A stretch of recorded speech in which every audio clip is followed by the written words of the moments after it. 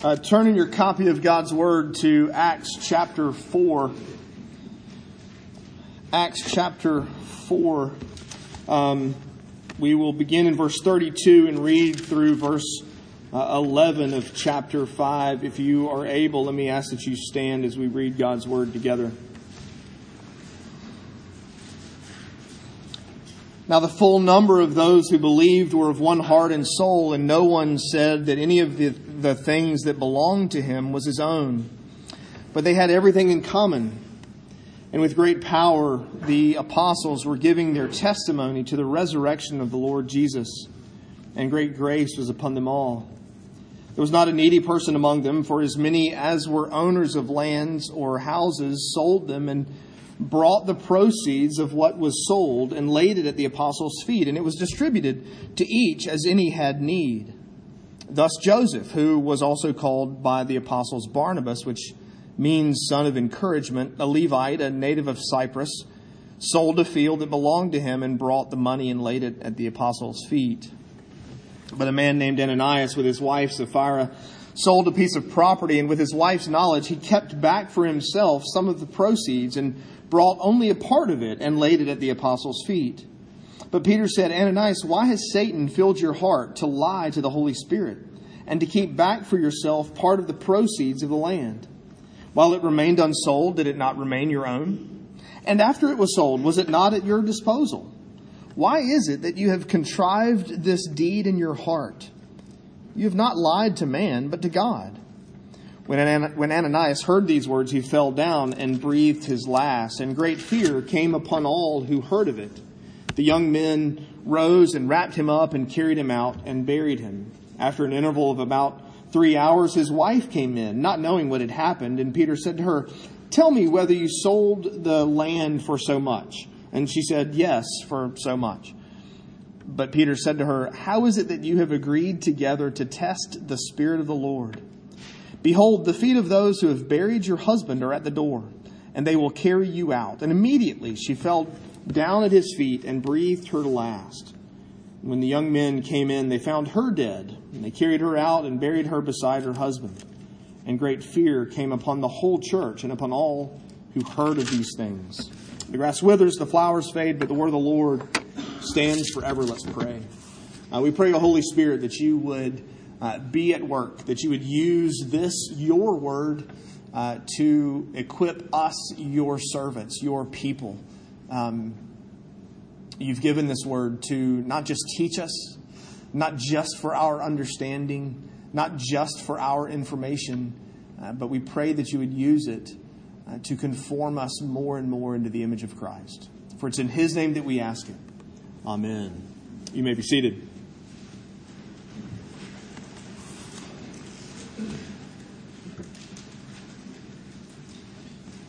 As we're working through the book of Acts, you've noticed, perhaps so far at least, the picture has been the picture of the church has been one that we would all sort of want to aspire to be like.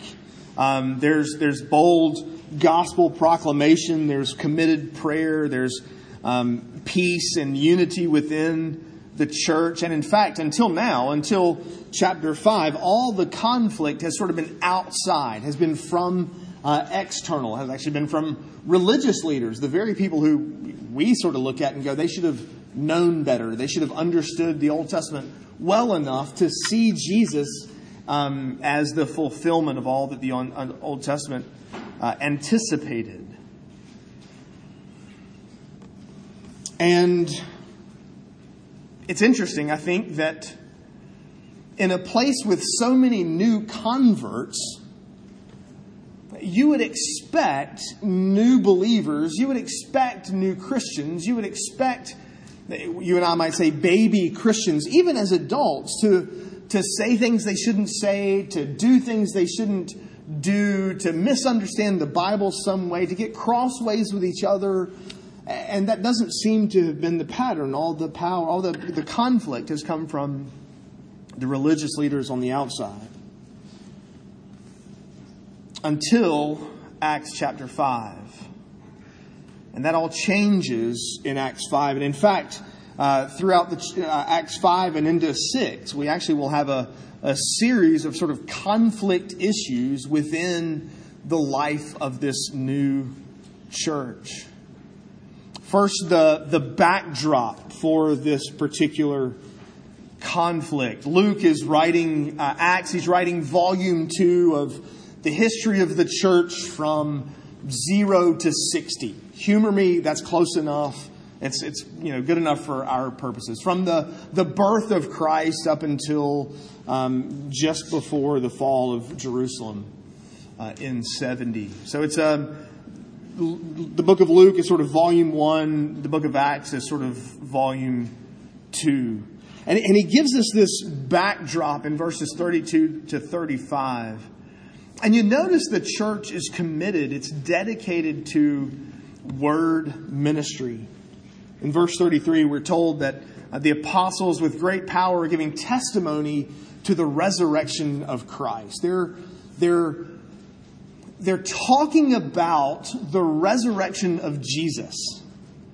And they're teaching that and explaining that and unpacking all that means for these new believers, this young new church. They prayed for boldness, and then they continue preaching Christ raised from the dead, Christ the only way of salvation, and Christ as the fulfillment of the Old Testament.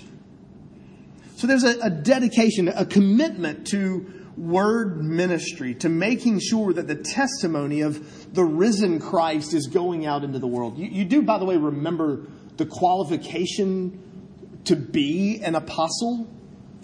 You had to be a witness of the earthly ministry of Christ and His resurrection. We saw that qualification laid out for us even by Peter himself back in chapter 1.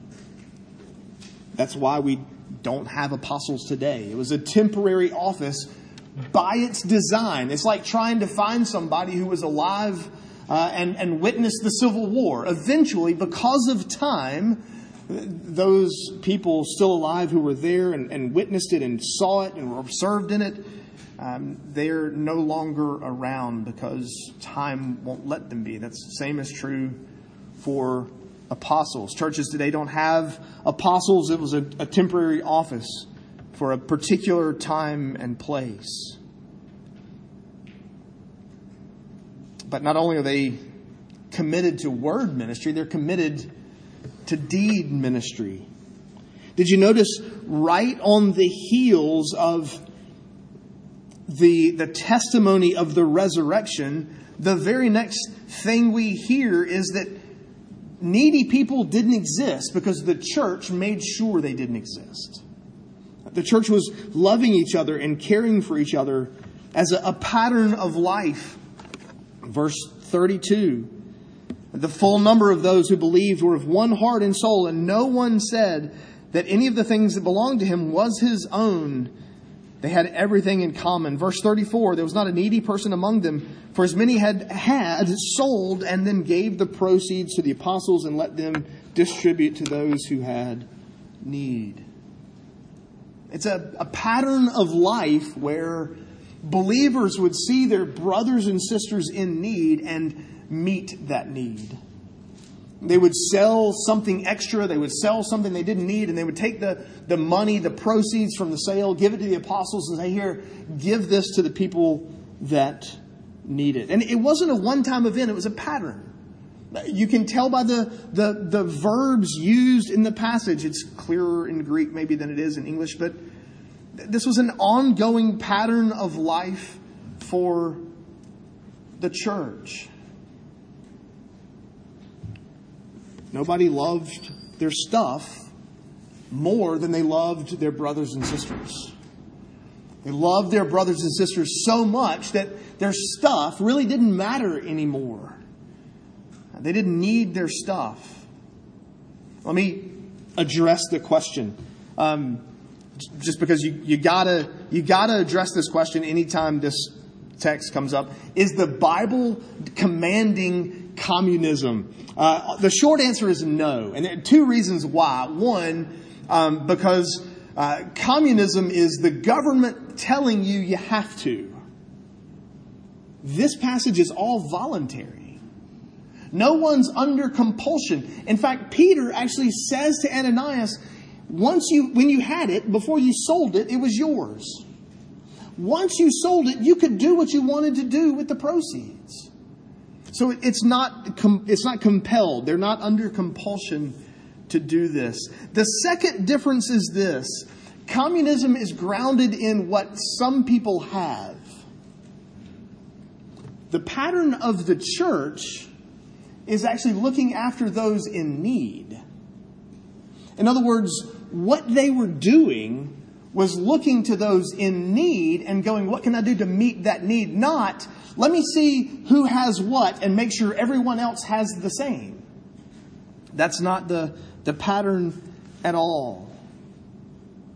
So there's this backdrop of this conflict in Acts 5. The backdrop is that the early church was loving each other so much that they didn't care about their possessions. They could sell an extra piece of property. They could sell off part of their land, give the money to the church, and let the church distribute to those in need. It's actually a fulfillment of Deuteronomy 15. In Deuteronomy 15, verse 4, it envisions a day when the people of Israel no longer have any needs because the people of God are opening their hands to their brothers. And in Acts 4, you're like, oh, there it is. It's coming to fruition. It's being fulfilled. The very thing that Moses anticipated in Deuteronomy 15 is actually being brought to life in the early church. So in other words, in many ways, there's that continuity between the Old and the New Testament. What the Old anticipated, the New fulfills. So the New Testament church is modeling a love for teaching and a love for preaching God's Word, but also a love for each other so much that possessions become of far less importance than brothers and sisters in Christ. And then we have, against that backdrop, we've got the model. You know how you tell stories sometimes. You'll get together with maybe old friends and you'll talk about, remember how we used to play football in the neighbor's yard because they had the longest, flattest yard, but they had that light pole in the middle of the yard and always got in the way. And, we were always scared. We turn from sort of this pattern. Hey, remember how we used to play football in that yard? And then we'll get to a specific instance. Like that time when, Joey wasn't looking where he was going and he hit that light pole and knocked it over. And that's what Luke does here. He describes in verses 32 to 35 the pattern. Hey, remember the days when people didn't need because the body cared for those in need? Like that time when Joseph sold a piece of property and brought his gifts, the proceeds, to the church. Luke gives us two illustrations. The first, this man Joseph. We're told he's a Levite.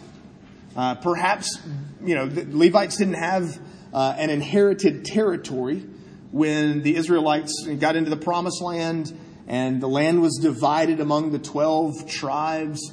The Levites, the tribe of Levi, didn't get a territory. They got cities scattered around in various territories. They lived off of the contributions of others. And so perhaps Joseph has a better understanding of what it means to rely on the kindness and generosity and giving of others. And so he, in turn, sells some property and gives it to the apostles, lays it at their feet. But he didn't go by Joseph. You and I know him better as Barnabas. The apostles gave him that name. You know, sometimes nicknames, sometimes when God will change a name, perhaps, he switches Simon, from Simon to Peter, which sounds like the Greek word for rock, long before he became the rock. I mean, he switches to Peter and then, still denies him 3 times. It's the rock happens later. With God, you get a name change and it reflects a future event. With us, we're always giving nicknames that have to do with the past. This used to be sort of... I used to take great pride in the nicknames I would give people. Perhaps I've told you the story. Sarah, her nickname was Nat. Victoria, her nickname was Big. Now, a lot of you, perhaps, especially you females, are thinking that's not a very nice name. Jeff, you were not as good at this as you think you were. Actually, I was quite good at it because we were John was so young when we moved to Greenville, South Carolina, he couldn't say Victoria. It came out as Victoria. So she loved her name. She loved being called Big. That was just, to her, it was a reflection of little John not being able to say Victoria. And Sarah, she was trying to give me something or ask me a question. I don't know. It was after church one Sunday, and in the youth room, she was there, and I was in the middle of something, and I had to go to the office, and I was in the office, and I came out of the office, and she was there again. And I said, "You're like a gnat. I can't get rid of you." Well, the funny thing was they would pass each other in school. They went to school together, and they would tell stories of passing each other in the hallway and saying, "Hey, Nat. Hey, Big." And the people around them would look at them with these looks of confusion and like, what in the world is that? So nicknames have a grounding in something going on around us. So those of you who have gotten something from me, you're in good company, Ellis. Barnabas has shown a character, a personality trait, of being an encourager, of loving other people. So much so that the disciples, the apostles, have said, "I know your name's Joseph, but we're going to call you Barnabas." And Luke calls him Barnabas the whole rest of the book. Because there's a pattern there. There's a characteristic there, a character trait of generosity and kindness and love and care for other people, so much so that the apostles changed his name to Son of Encouragement, Barnabas. He's exhibiting these character traits that of a convert to Christ and someone who loved Christ and loved others and cared for them and proved that in his character. Well, Joseph, Barnabas, sold a piece of property and gave the proceeds to the apostles.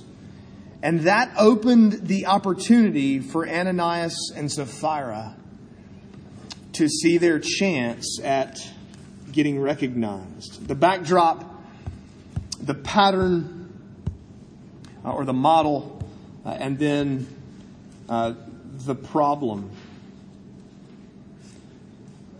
You and I are tempted frequently, I think, to want the crown without the cross. We want the glory without the real difficulty and the struggle. The pattern of Jesus' own life was first the cross, then the crown. It's entirely likely that you and I endure suffering before we receive the glory, not the other way around. And yet, we frequently want to figure out how to skip the suffering. How can I skip the cross? How can I skip the difficulty? How can I skip this thing that might cause me trouble or heartache or headache or difficulty in some way, shape, or form? That's what Ananias and Sapphira are doing. In fact, if you read the account, it's longer than... Barnabas gets a verse. And the account of Ananias and Sapphira is longer because it's more involved, because of their sin. But in reality, the pattern is actually the same. Joseph had property. He sold the property. He gave the proceeds to the apostles. Ananias and Sapphira had property. They sold property. And they gave some of the proceeds to the apostles. There's a sense in which really the story is almost identical except for one word.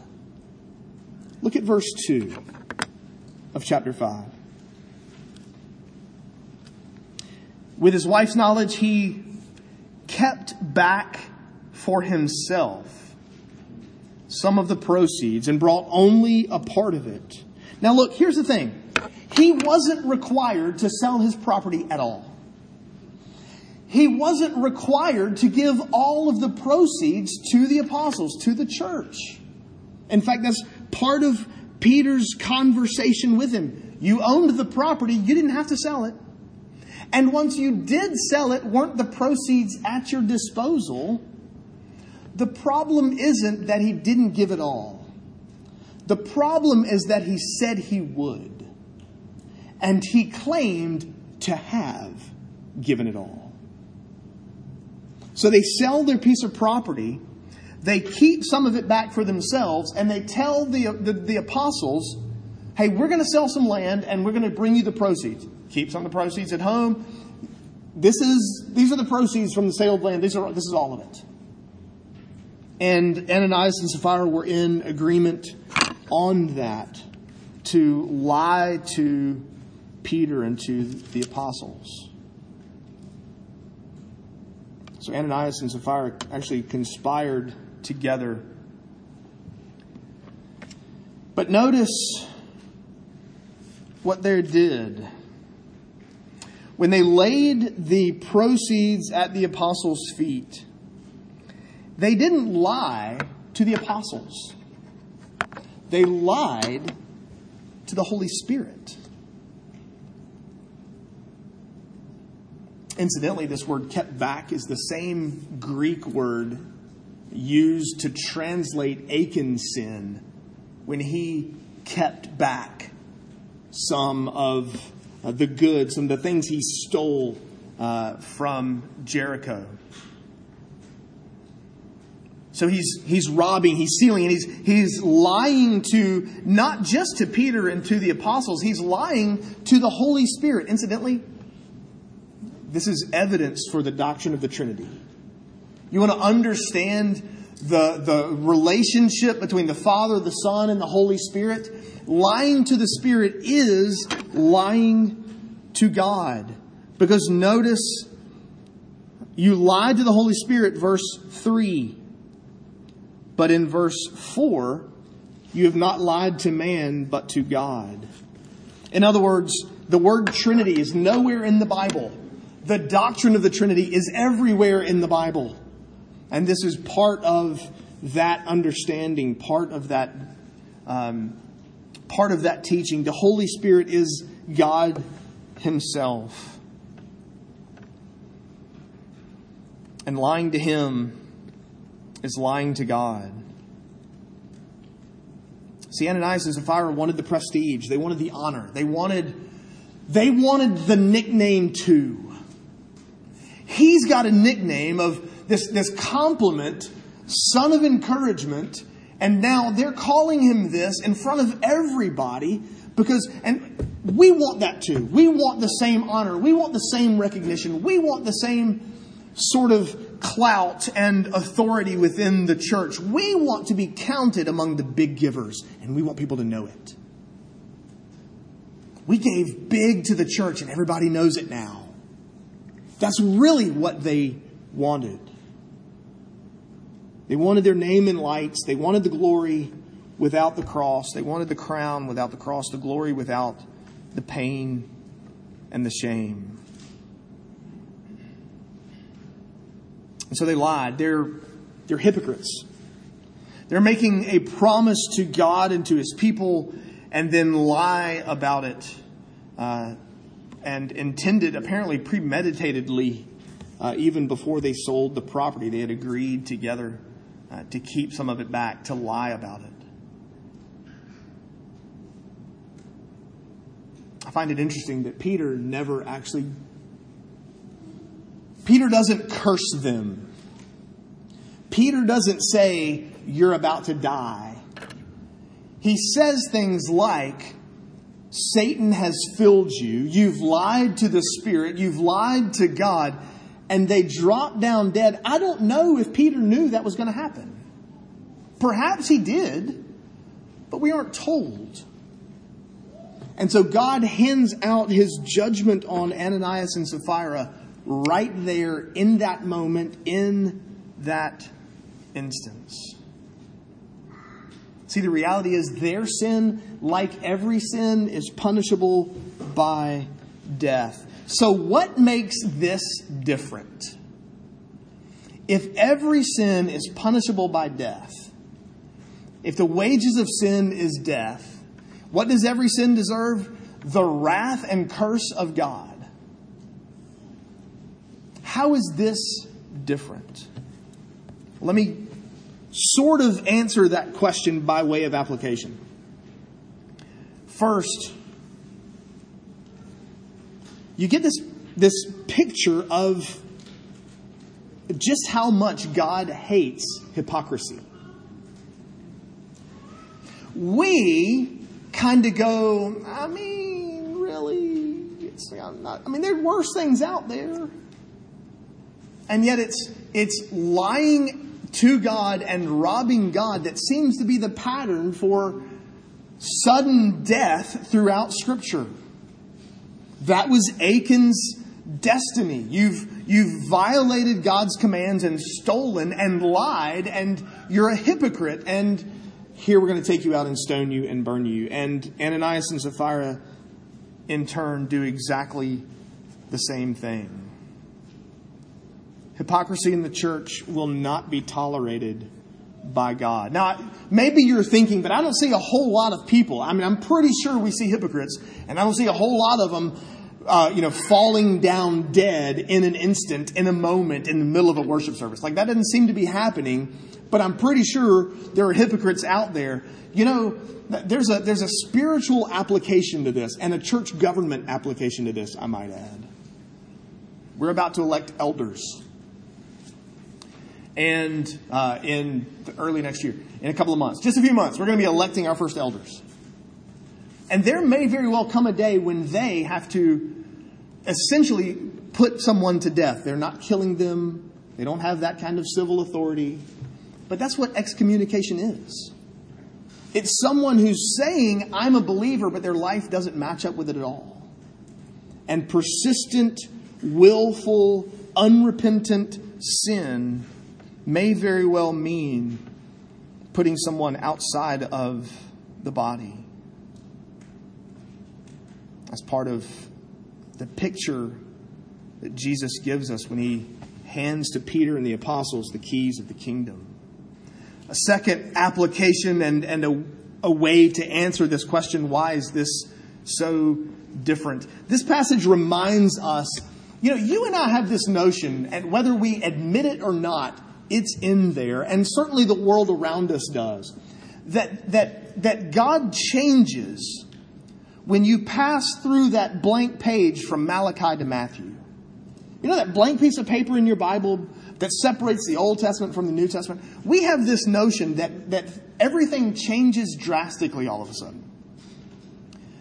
That God worked one way in the Old Testament and he worked some new way in the New Testament. Or that the Old Testament is all law and God is holy and there's judgment and he's demanding and difficult. And boy, I sure am glad for that blank piece of paper so that when I get to the New Testament, I can breathe easy because there's grace and mercy and patience.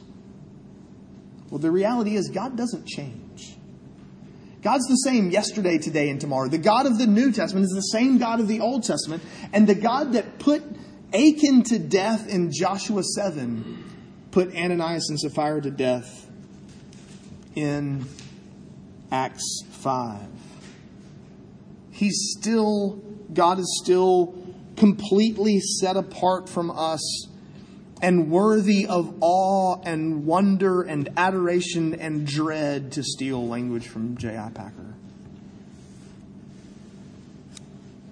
This, by the way, affects our worship, does it not? And the pattern of our lives. We come to God with reverence and awe, not as our buddy. A third application and third way to answer this question, why is this so different? This passage reminds us that God is not actually obligated to show you grace and mercy.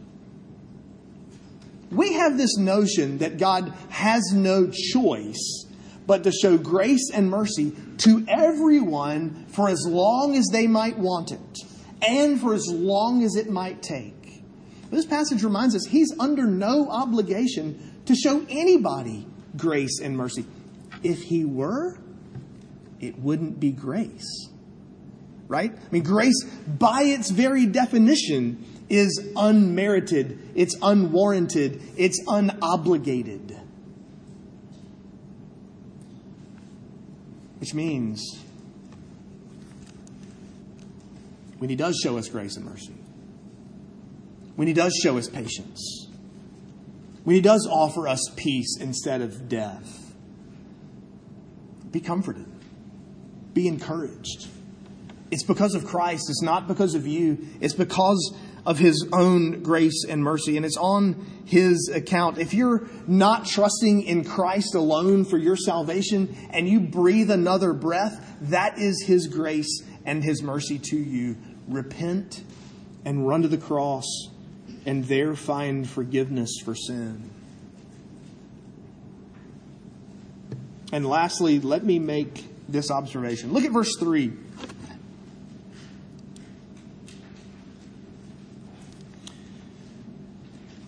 Peter said, Ananias, why has Satan filled your heart to lie to the Holy Spirit?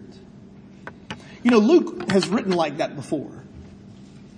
In Luke 22, he describes I think it's 22.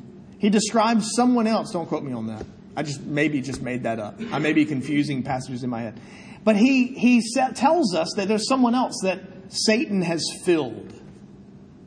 And it was Judas.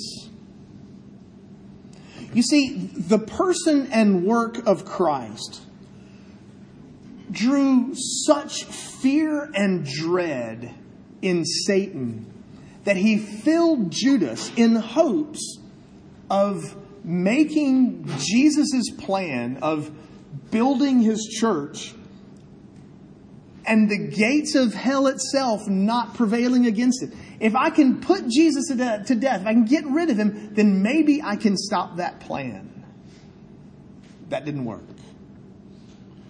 And now in Acts 5, the church is being built right up next to the gates of hell, in enemy territory. And you get the sense that Satan's going, you know what?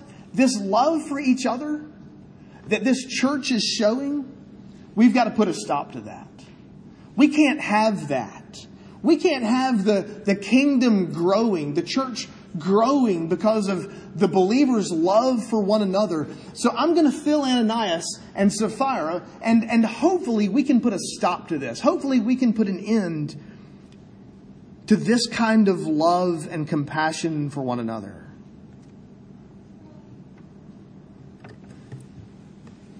Christ building His church in enemy territory strikes fear in Satan's heart. You are part of something that Satan has tried to kill, to stop, to end, from filling Judas to filling Ananias, and he's doing it today. And he can't. Believer in Jesus Christ, there's your encouragement. There's your hope. In fact, they're your marching orders. When you go out into a world that opposes the gospel, it can't win. Be encouraged. Let's pray together. We pray, Lord Jesus, that you would make us a church that loves each other like this pattern in Acts chapter 4 that would see our earthly possessions as opportunities to serve and love you and to serve and love others, and not as opportunities to make our name great. And we pray that you would be with us, that you would strengthen us, that you would encourage us, and remind us that the church prevails and the kingdom of darkness will not win. Would you therefore strengthen us to go out into it with the hope of the gospel? And use us to grow and expand your kingdom, we pray in Christ's name. Amen.